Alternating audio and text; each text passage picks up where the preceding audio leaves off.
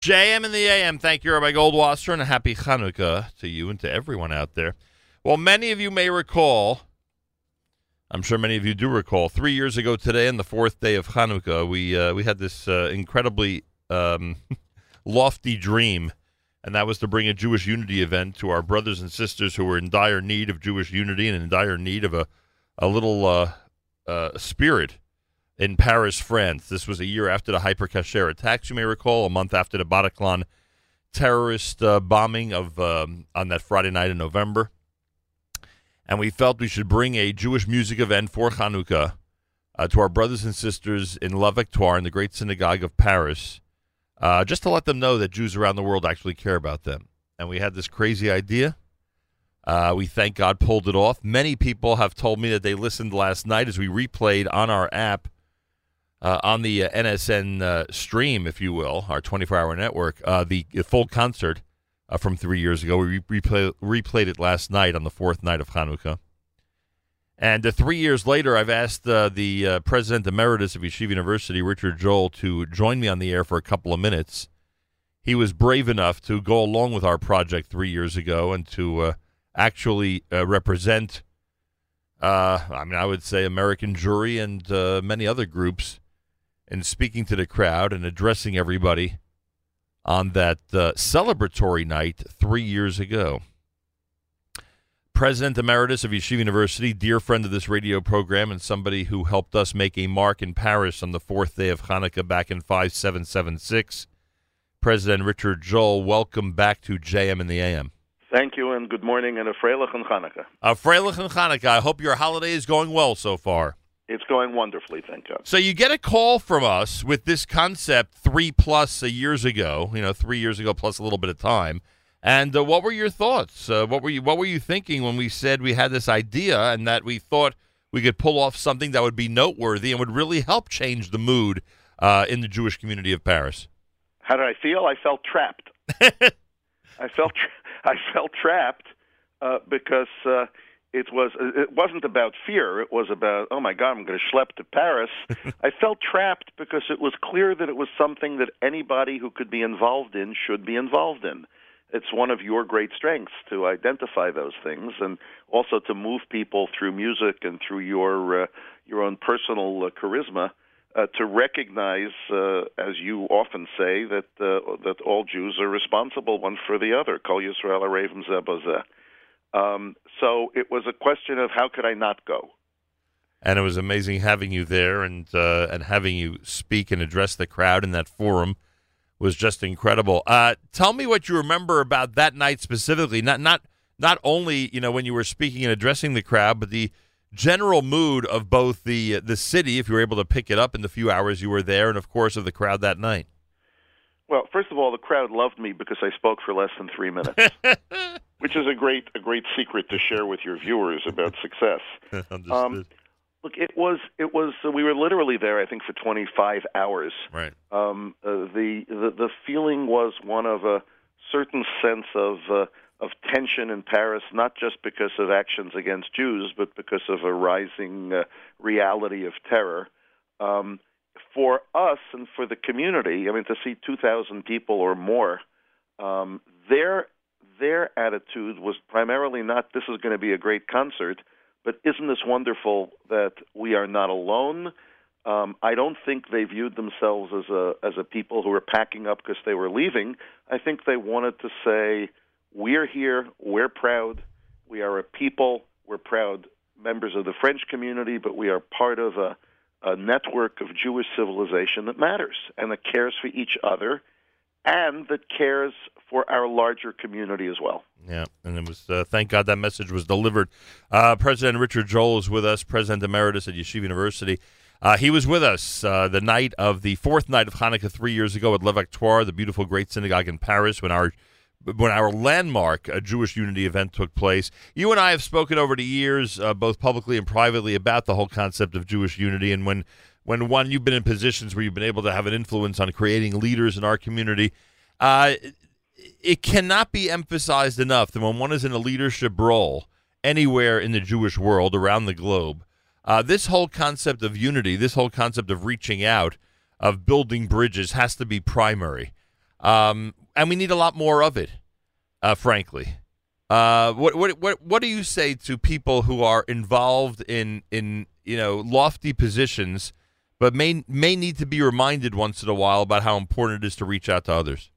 Look, in any kind of situation of leadership, I currently teach a course as a professor at Yeshiva University on leadership. In any position of leadership, there are multiple constituents, and people are all expressing their views strongly, and they have a right to. And you have a responsibility to your particular institution to think about its interests. But there's an overarching interest, because it's in all of our interests to say, let's disagree where we can or where we must, but let's find ways to recall that we are a people. The common phrase is, how do we achieve unity without uniformity? Right. And it's not easy, because it's much nicer to kind of appeal to the red meat. And I think that's always a concern for the Jews. You know, it's interesting when we talk about Hanukkah.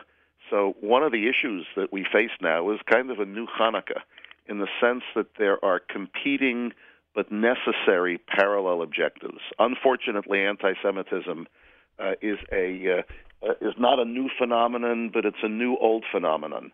And different forces worldwide have unleashed a kind of permission for haters to hate unmasked, and that has to be countered.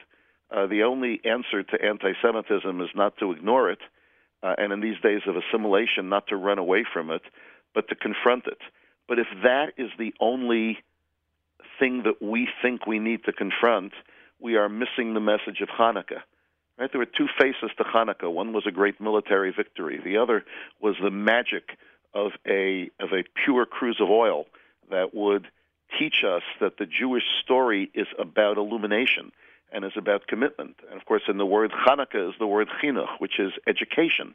And the truth is we have to be, I would even say, more vigilant to make sure that our people get to unify around a common story of the destiny of the Jewish people.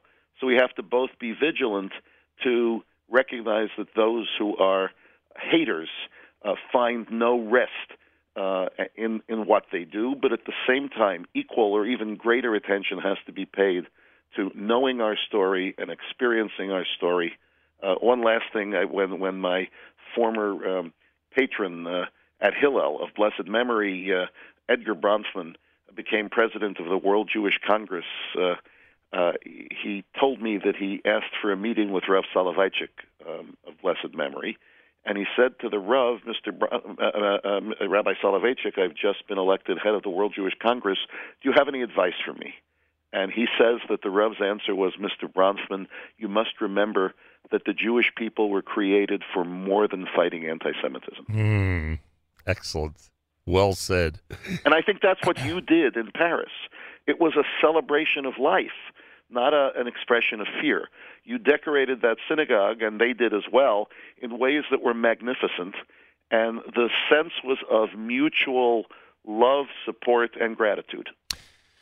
Greatly appreciate your words. You know, on that Thursday, it's literally 3 years ago, because the concert was on a Wednesday night, like it was last night, the fourth night of Hanukkah. And on that Thursday, when I flew back, as I was on the tarmac, ready for the plane to start rolling and taking off, the final call that I took was from Rabbi Sabag, who was the chief rabbi of Paris and the rabbi of the Great Synagogue. And he said to me, what you did here last night is going to last for generations. And that is an amazing feeling. To do anything that's recognized as something that's everlasting and something that people refer back to is really an amazing feeling. And it fits right into the whole theme of Hanukkah, frankly. Right. Well, but also it lasts forever because it inspires others to do their best and to commit. It's one candle lighting another. 100%. I thank you so much. I hope that you'll accept our invitation and visit us here at JM in the AM in the near future. Anytime to visit your palatial headquarters. It is always a delight to speak with you. For me as well. And I wish you all the best and a happy Hanukkah to you and all of your listeners. Thank you so much, and thank you for helping us reminisce this morning. President Richard Joel, President Emeritus of Yeshiva University, who was with us as president of YU at that time. I remind you, he took off over a full day to join us in Paris to address the crowd at La Victoire and to be part of that entire experience, one that he described both in writing and, of course, with his words on the air and another forum, as inspiring and noteworthy. And we thank him for being part of this and helping us reminisce on this Thursday morning. Exactly 3 years ago, it was 3 years ago this moment that I was back, that I was flying back, and really thinking about the impact that the whole event had on the community in Paris, France. And for those of you who listened last night on our app, and many people pointed it out to me, to the full concert presentation in commemoration of the third-year anniversary, I greatly appreciate that. It really was a fabulous evening and one we'll remember for a long, long time.